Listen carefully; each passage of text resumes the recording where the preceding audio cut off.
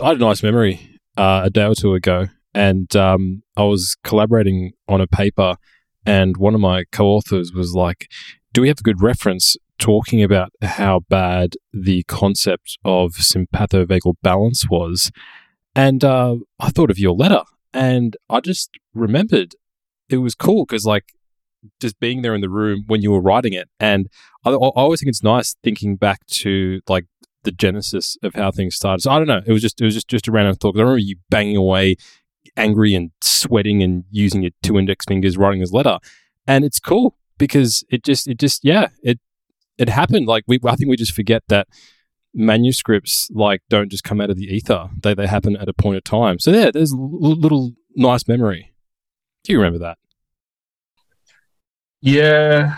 Well, I mean, I can't narrow it down on the basis that I lost my temper during my PhD. That's a Tuesday. that doesn't narrow it down heaps, but I do remember those papers and that period. What the fuck? Okay. If there's a lot of weird noises, friends and family out there, it's because I'm recording on a very bare bones setup and I'm going to keep knocking stuff over the entire time. So hopefully we can leave all the screw ups in. Yeah. It'll make it funnier. No cat for once, but I will replace his interruptions with my own. Yeah, man, it was I thought it would help, and I think I overestimated that in the short term and underestimated it in the long term, because when you're very present on a topic and you read everything about it and you come to a strong conclusion, you realize you have good evidence for the strong conclusion, especially when you're younger, although I really don't feel fucking young anymore. You have this very optimistic impression that everything will change soon. Everything will change immediately because the obviousness of something that you've done presents itself. And the fact that people are still talking about that fucking theory, shit, Dan, it's many years now. A decade? Over a decade?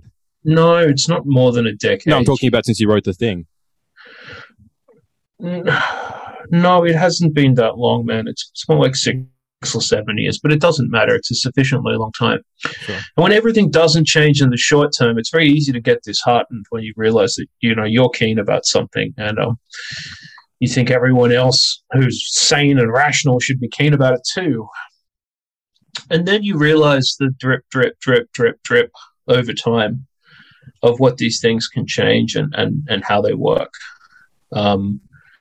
But that particular theory, it was a stupid theory in the 90s when it was proposed because there was no neurophysiological evidence for it and a substantial amount of evidence against it.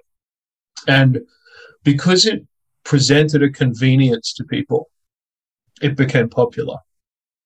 And that is probably the first really good example that I've had in my own life of the fact that science is, in the professional academic sense, structured more like a game than a profession. Because a shitty theory that gives you good access to the ability to say something rather than to know something is essentially a crutch that you can use to publish more, to pretend to know more things without really knowing them. And it's very, very difficult to unring that particular belt, to take away people's toys once they've established that it works. And this is where you see the incredibly fatuous argument of, well, the peer reviewers reviewed it and they like it, so it must be the case. 2 shitheads saw your thing. 2 shitheads saw your shithead thing. And now it's official. And the moment it acquires any kind of trajectory, you know, there's one paper on a ridiculous phenomenon or a bad idea. 2 quickly becomes 5, and all of a sudden you can point to a wide body of literature. And at that point in time, you're off. You're off. People, of course, and because it's partly a matter of it reminds me. I was thinking about science recently, thinking about the digital real estate in the metaverse and the fact that people are trying to buy pieces of it. Sure. And I was thinking about that from the perspective of constructing theories in science more broadly. Okay. It's the idea that you're paying money, but the money in this case is sort of prorated over time, to be able to establish something that is an area that you get to control over time. But at the end of the day, it is more of a digital, collectively agreed fiefdom than something that has a correspondence to reality. So I started thinking of bad theory generation as kind of buying real estate in the academic metaverse. And the thing that happens after that is that you need to convince other people that it's valuable. So if you start Dan World and I start Scruffy World or Dickhead World or whatever people are saying about me today, we are competing to convince other people to value that digital space as an asset that that exchanging something that has an exchange value for pieces of it is a worthwhile activity for them. And there are a lot of parallels like this, you know. I mean, it's a related topic. I was thinking a while back about the process of myth making being related to bad theory as well. So there's lots of layers of this, and I think I'm probably more cynical than I might be in an unduly way, simply because I spent such a long time dealing with that in particular, which is social scientists using a physiological theory that has no basis of support that was proposed in the 90s. 25 years later, people are still citing that work as if it wasn't.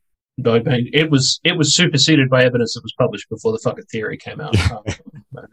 Observations that, in my opinion, not in their opinion, of the same authors that totally invalidated that were published towards the end of the 90s.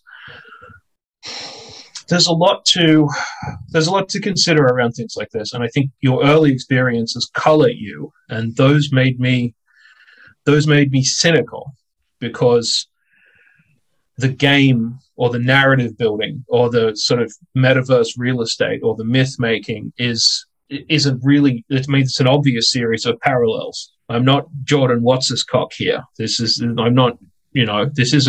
fucking maps of scientific meaning. The parallels are reasonably straightforward. So now I've quite finished depressing you with your sunny introduction. It's like, hey, I'm Dan. I'm going to do a sunny introduction to the podcast. Miserable fuckface has 5 minutes of shit to talk. No, this is interesting though, because I think we can think of a lot of instances of zombie theories. I think we did an episode of zombie theories. Yes, quite early on we did a whole episode on that. Yeah, but then I'm not sure whether we discussed this or whether we have, but I think it's worthwhile looking at theories which have been killed. One idea being mirror neurons. I actually saw someone's written a book about this, which I'm very interested to read, which is the history of mirror neurons and its rise and subsequent decline. So I'm curious to read this book to figure out what was it that actually caused the decline of mirror neurons, and why do other theories persist. I like your idea of, sympathetic vagal balance, for instance, is used because it's convenient. It provides a convenient explanation. I'm sure mirror neurons did the same sort of thing. It was also convenient, but then we got to the point where you can't publish something with mirror neurons with a straight face. So I actually really want to read this book to actually figure out what the deal was. You could, but the problem a lot of the time is, if you think of scientific areas as being sort of trophic levels or levels of a pyramid, where you go up in increasing layers of abstraction to get to the top. The problem is we're always in such a fucking hurry to climb the pyramid.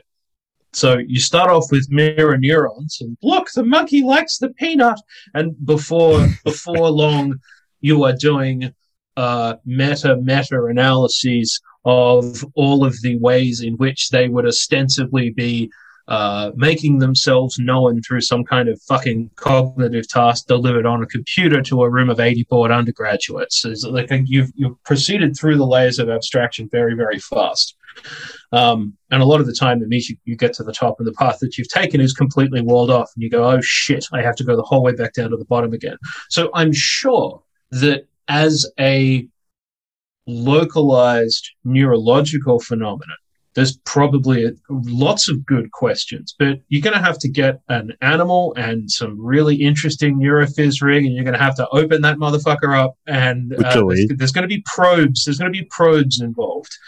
So if there's anything left for it, I imagine that it's down our kind of trophic pyramid of ideas. You know, it's much closer to what is happening to the tissue in the place related to the function, or maybe it's cellular. I don't fucking know. Or maybe if we're being really naughty, maybe it's image based.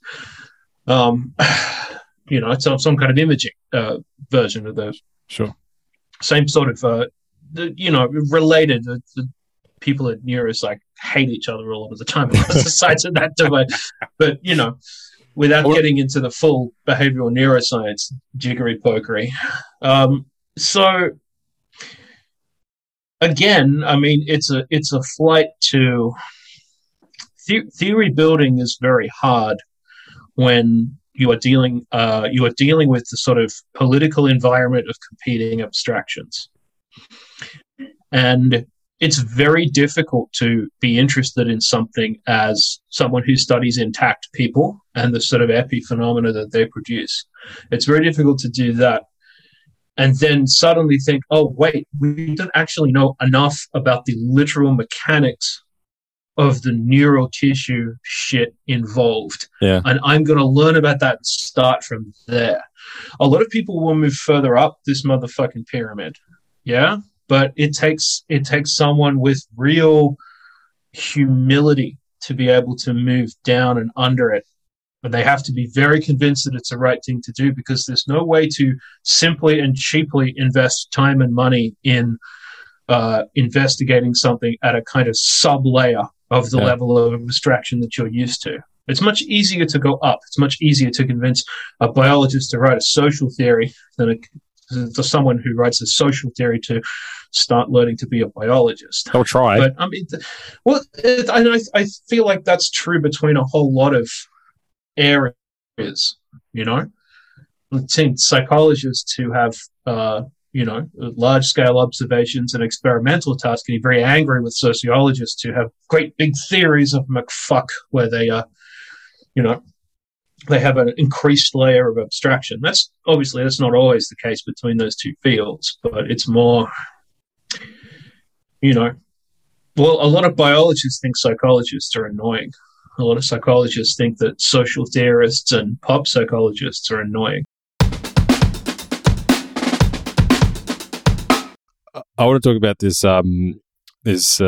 new wall of shame, which has been proposed by the journal Curious. This is a journal. The purpose of the wall of shame is to highlight authors and reviewers who have committed egregious ethical violations, as well as the institutions that enabled them. And we'll post a link in the show notes to the actual wall of shame here. But right now, we've got 12 people who have been named and shamed by this particular journal. I'll give you a few examples. One person, their offense was images reproduced without obtaining permission. It's a bit of a grey area, which we might come back to. Failure to respond to resulting inquiries. Okay, sure. Article retracted. Next one. This one's interesting. Peer review fraud. Invited spouse to provide peer review without disclosing relationships. With the relationship, and that was 4 articles were retracted as a result. Some instances of plagiarism, image plagiarism, plagiarism of study data. A department failed to take action in response to plagiarism, so they're punishing Yeah. Oh, they're actually shaming the department rather than individual researcher. Plagiarism, data theft, fraudulent IB approval. That's pretty bad. Look, a whole bunch of stuff. Do you think this is a good idea? Having such a wall of shame for people that have committed these ethical violations, James. We've talked about people who have done bad stuff. Do I think it's a good idea? Yeah. So this is quite complex. So the first thing I want to do is give a shout out to Paul Brooks, who did this almost a decade ago on his Really? Science Broad blog. Yes. Until he got doxed to his university and heavily criticized and realized he was in a really precarious position because the whole blog was done anonymously. It was well before PubPeer. Yeah. Okay. You should be able to find references to so we can find some somewhere in the internet. I remember reading this blog back in the day and being like, "Wow, this guy don't take any fucking prisoners. Like, we're going to talk about this right now." And he was doxed. Man.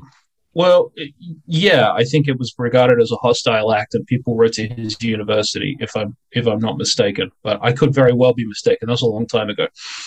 So, what happened there is what I think will also happen here.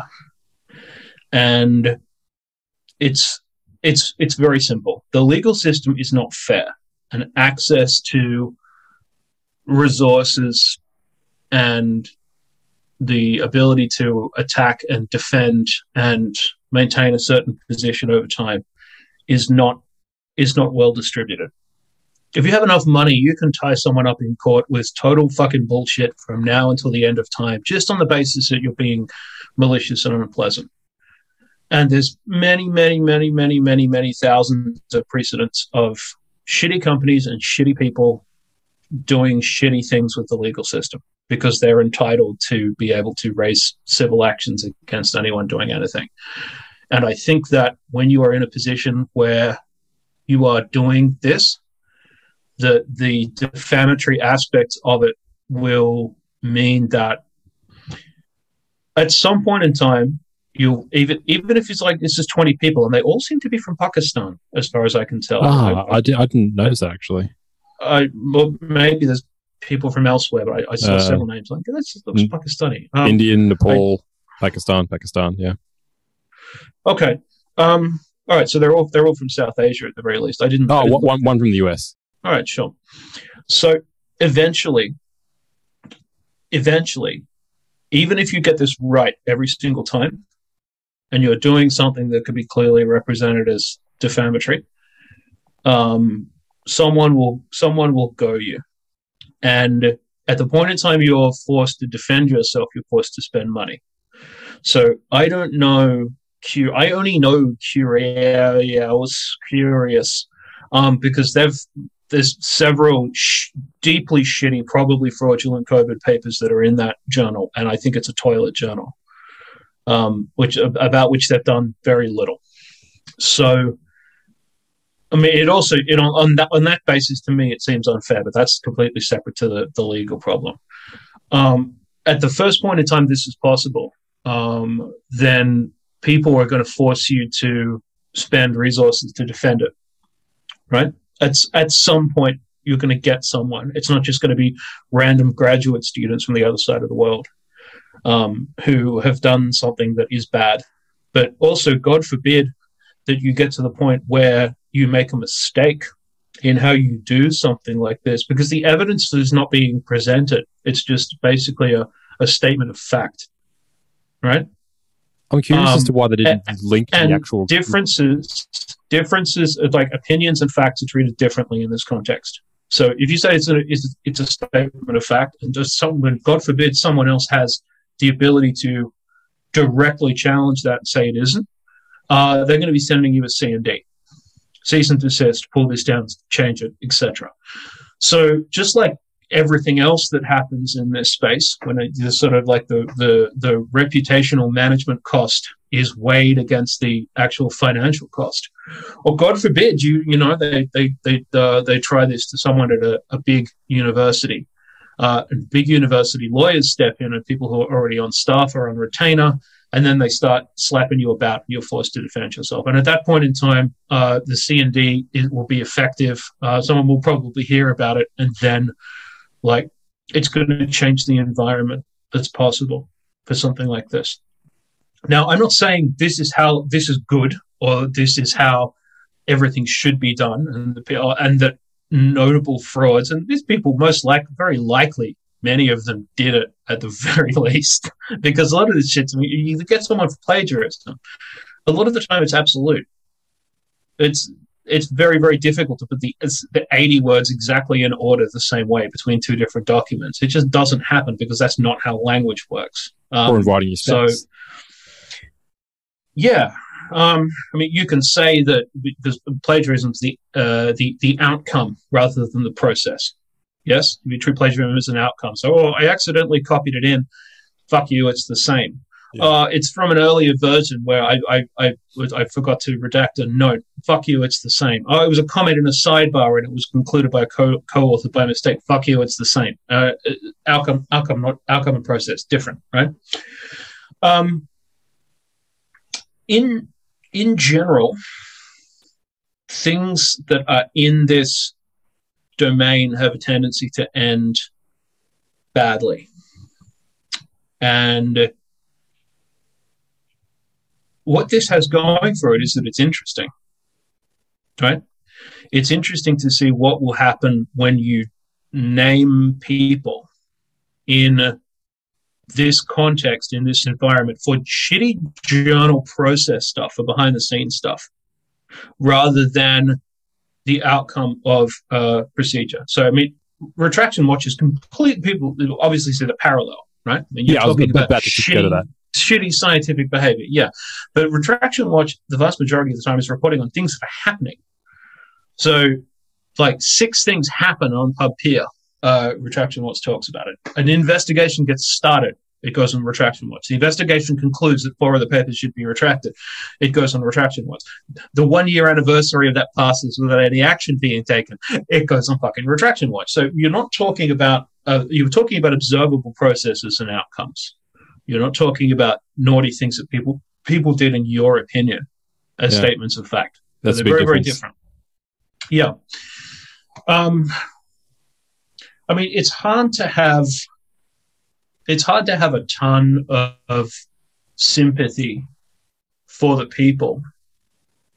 I just don't think it's a particularly viable strategy long term. Because the other thing is, I mean, what does it is it are they standing up for scientific integrity? Are they? I mean, or is it a publicity thing? Like, why? Where is this coming from right now? It's like my experiences of what gets into this journal is that I've seen a strong streak of toilet publications going into it and being accepted, and it's much harder to accept the fact that toilet publications are dangerous and need to be investigated, because a lot of the time they have actual proper external consequences that aren't you're being dishonest to me, the journal. It's you're being dishonest to the global public health community in the middle of a plague. So this is more sort of, I don't know. It's also it's grubby little things, you know. Oh, I got my wife to peer review my papers. Yeah, it's a grubby little thing, but you might have half a dozen bullshit COVID papers that are propping up a government response to how they're going to apportion large chunks of resources for what's actually dangerous or not. It's so, you know, I also can't see it, you know, changing a lot of the outcomes, because everything moves slowly. Do you think there's people out there just dodgying up their entire careers and go, oh, well, these curious people are finally onto us over here in Dodgy Town. Got to stop being dodgy now. Dodginess elsewhere, sir. People don't think like that, and the distance the information has to travel before everyone's aware that the information exists, a lot of the time is simply too far. At the very least, Dan, it's interesting. Yeah, because, I mean, putting aside the legal aspects, do you think like when it comes to actually whether this would discourage anyone from being dodgy, I don't think it will. I don't think it will. People aren't going to go, I'm not going to be dodgy, so I can avoid being on this wall of shame. Yeah, I don't know. And it's weird that they don't actually link to the actual retracted paper to actually figure out like what the actual retracted statement is. Like, how is this different than, because I don't know, like we see, like I said, God forbid they got it wrong. There's no ability to check it. They're just putting people's names up like to sort of alleged crimes. It's not generally how. I mean, retraction notices, as much as they're shit, at least have the decency to be stuck to the actual papers where you can see the retracted paper in the overwhelming majority of cases. So there's context, and it's done in public. But this is, there's no correspondence. There's no links to the retraction. It's just sort of inflammatory. Yeah. And if they keep doing it, they'll get the wrong person, and then like a whole thing is going to kick off. Loyalties will be heavily divided, because whoever is allegedly defamed will swear up, down, left, right, and blind that they didn't do it, and that this is a distortion of the truth, and that they're being, you're slagging me off to a community of my peers. They could have done something similar simply by, I mean, for most journals, you can search for all the article categories, review, empirical paper, what have you. You simply just need to have a category of retracted papers, and this would do the same thing. It would bring all these categories into the same sort of page, but without the label of wall of shame. I don't think you're not going to get into any legal problems, or perhaps you are going to get into a legal problem if you retract a paper. But I don't know. It's just so risky, because, like you said, it's just a matter of time before they hit someone who's going to fight back, and the whole thing's going to get shut down. Or at the very least, the whole thing's going to become porous, and at that point in time, it will probably correctly be seen as particularly unfair. So, a graduate student from Nepal can't threaten you properly, but someone from, let's say a university in southern France can threaten the bejesus out of them because of the resources that are available to them. Yeah.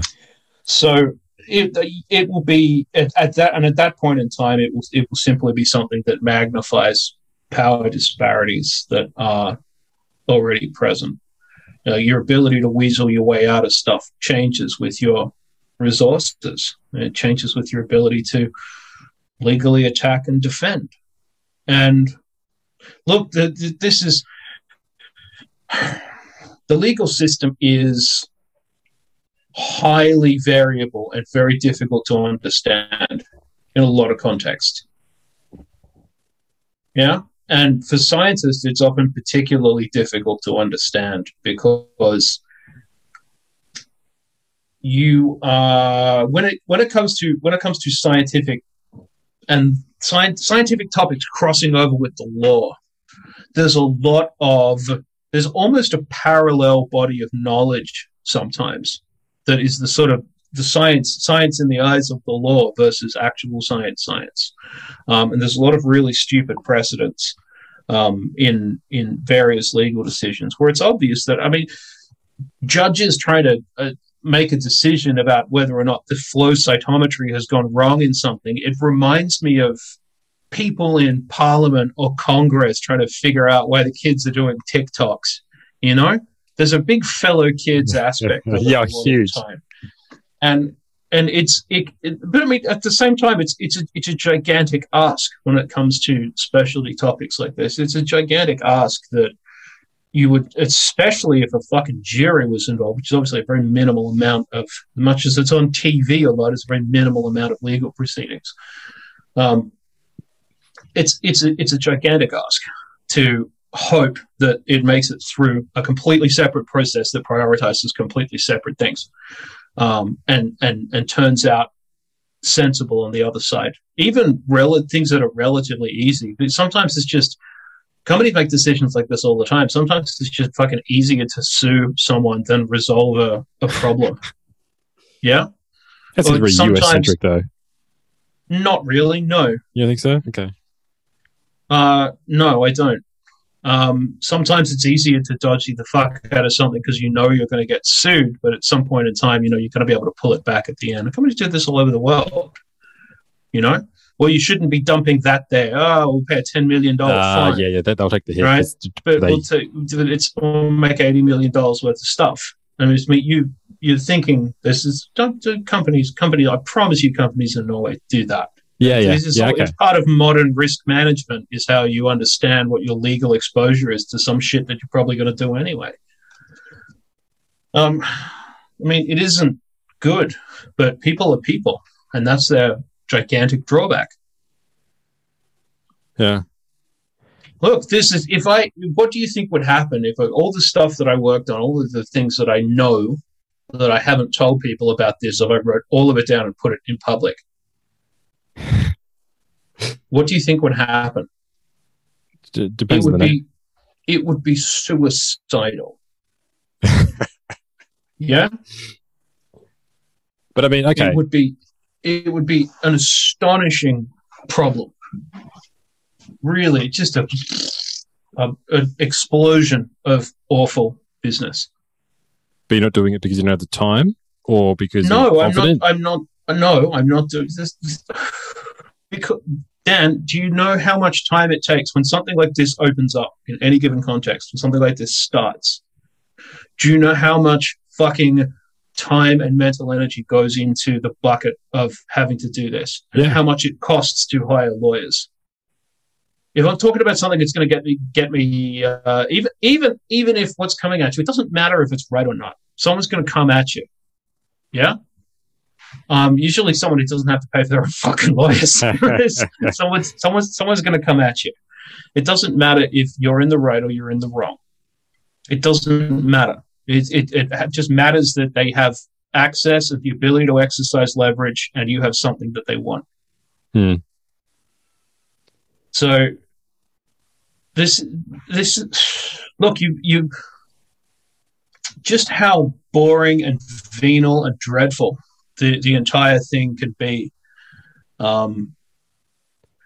There's things that I can't look. Let me put it this way: I've been backseat over the last few years on other people having legal problems that are related to scientific problems, and the amount of just sheer utter botheration that can be handed out to you because it's in the interest of the handing out parties. I'm speaking specifically about science here. You've had a threat? Yeah, but they weren't credible. But you've had threats thrown your way?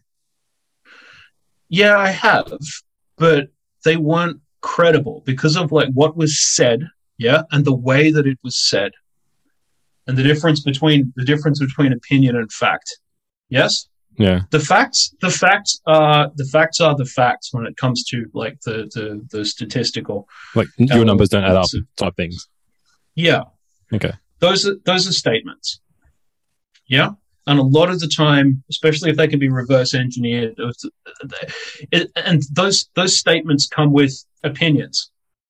And so if you say something like this table of values cannot exist as described. Yeah? Yeah. That's a statement of fact. And you're allowed to say that if you quadruple check it and you show that it can't, that's very, very difficult to argue against. There's also a separate factor that's involved in the crossover between the sort of like academia and the law in this context. And it's the fact that everyone knows that dicks sue. Yeah. Everyone knows that when you have no leg to stand on, when you can't defend yourself in the court of like the scientific public opinion, that's the point in time where you get all lawyery and pissy.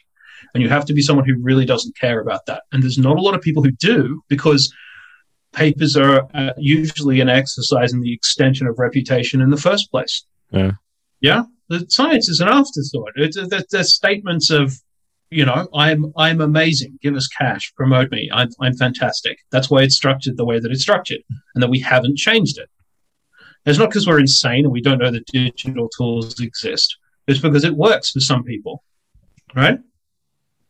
So what that means is,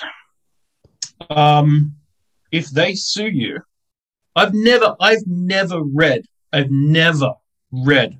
an article where it says like scientist A sues scientist B or institution B in this context and thought, well, scientist A probably has a point.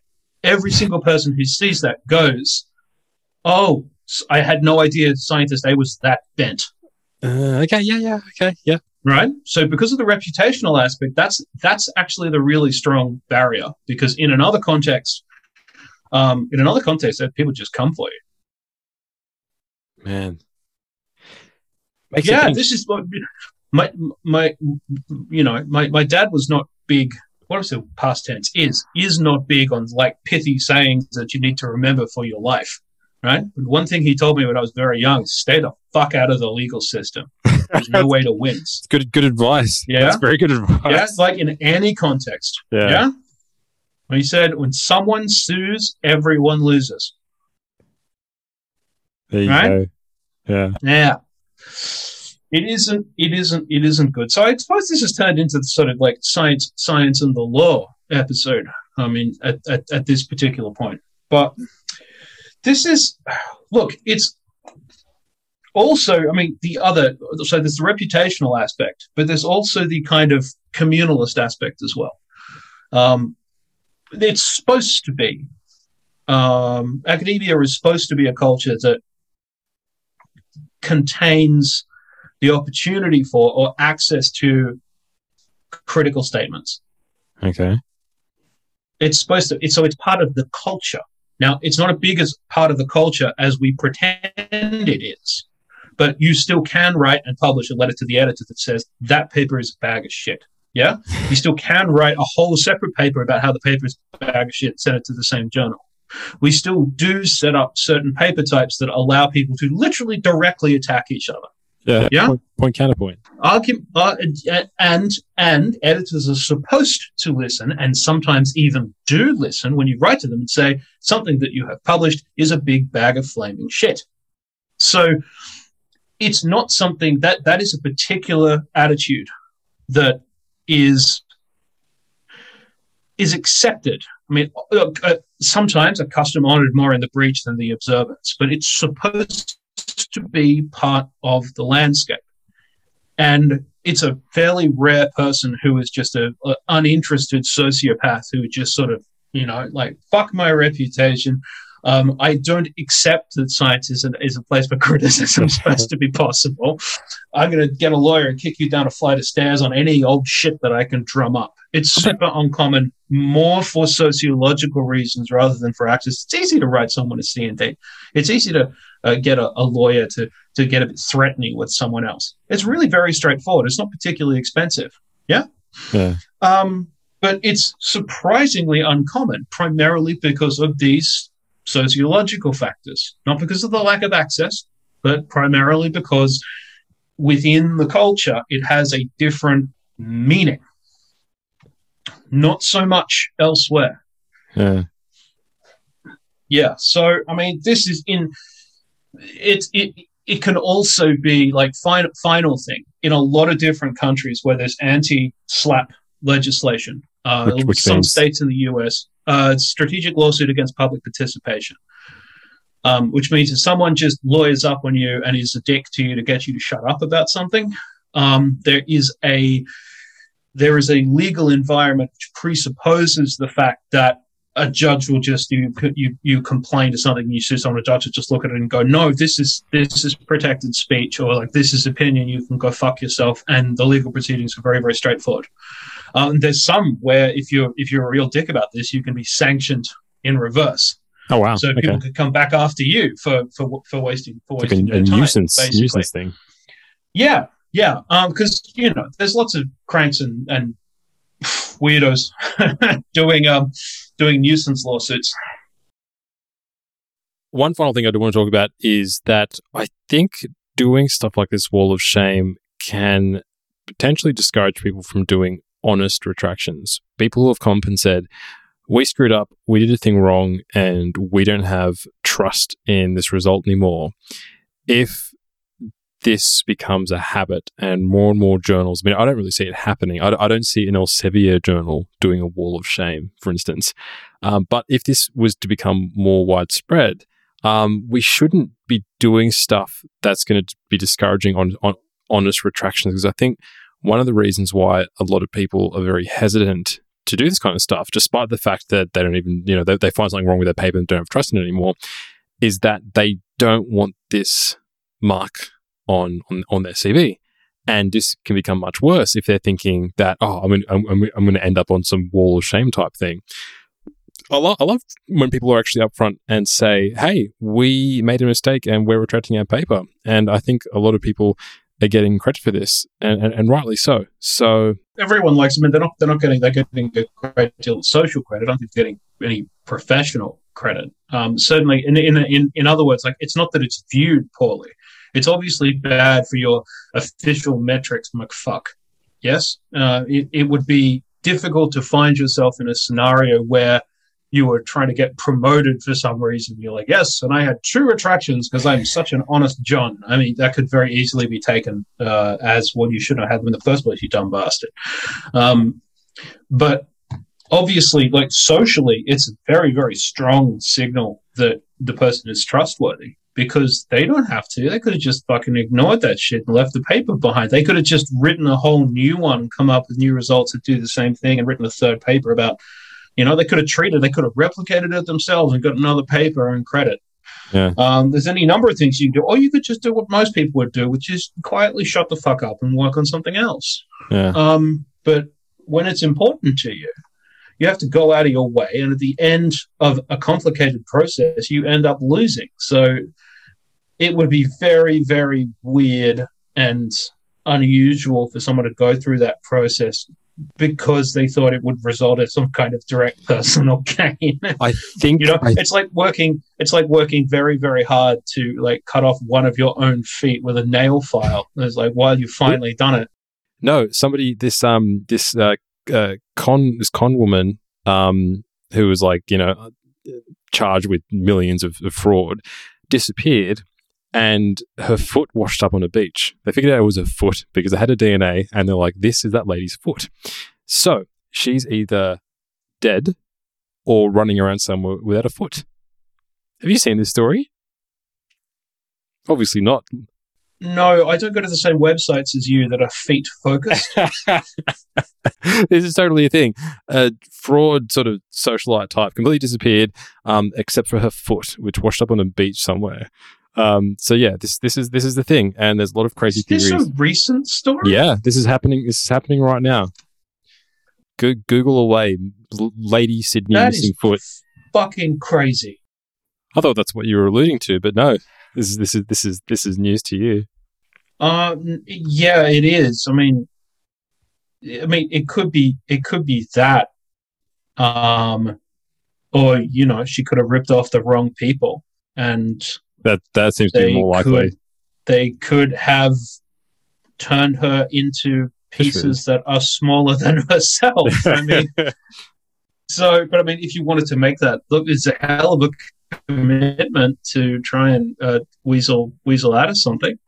But this is in general, it's much easier to steal from criminals than it is from people who have people who are not from that world. I mean, that's why toe cutters were a thing in the 80s, right? People used to go around and rob criminals. That's what Chopper Reed was. Good old Chopper Reed. Then someone who's like, oh, I had $12,000 that I'd got from selling meth to kids, and he took half of it because he said it was a dickhead tax, and then he shot my friend and left. It's like, you can't do that because you're going to implicate yourself. So, anyone who's stealing millions of dollars, a lot of the time is stealing it from the sort of person who won't report it missing. However, they may end up reporting you missing. We'll keep it. I'll post a link to that story. Speaking of this yeah, weird, anyone who's looking at the show notes before listening to this will have no fucking idea why Footless Fraud Lady is appearing in that. You need to know this to understand the narrative of the serious scientific discussion, the fucking dismembered woman thing. you mentioned before. Well done, Daniel. Tasteful as always. You mentioned that there's no current incentives or no sort of material incentives for retracting your own papers. But I do want to highlight this award that I saw a few months ago from ECNP, European something. I don't remember the name. Anyway, this particular organization, European Neuroscience thing, has the best negative data prize. And this award is at €10,000, which is not bad. Not bad. This is not a token, well done, young person for publishing a negative data.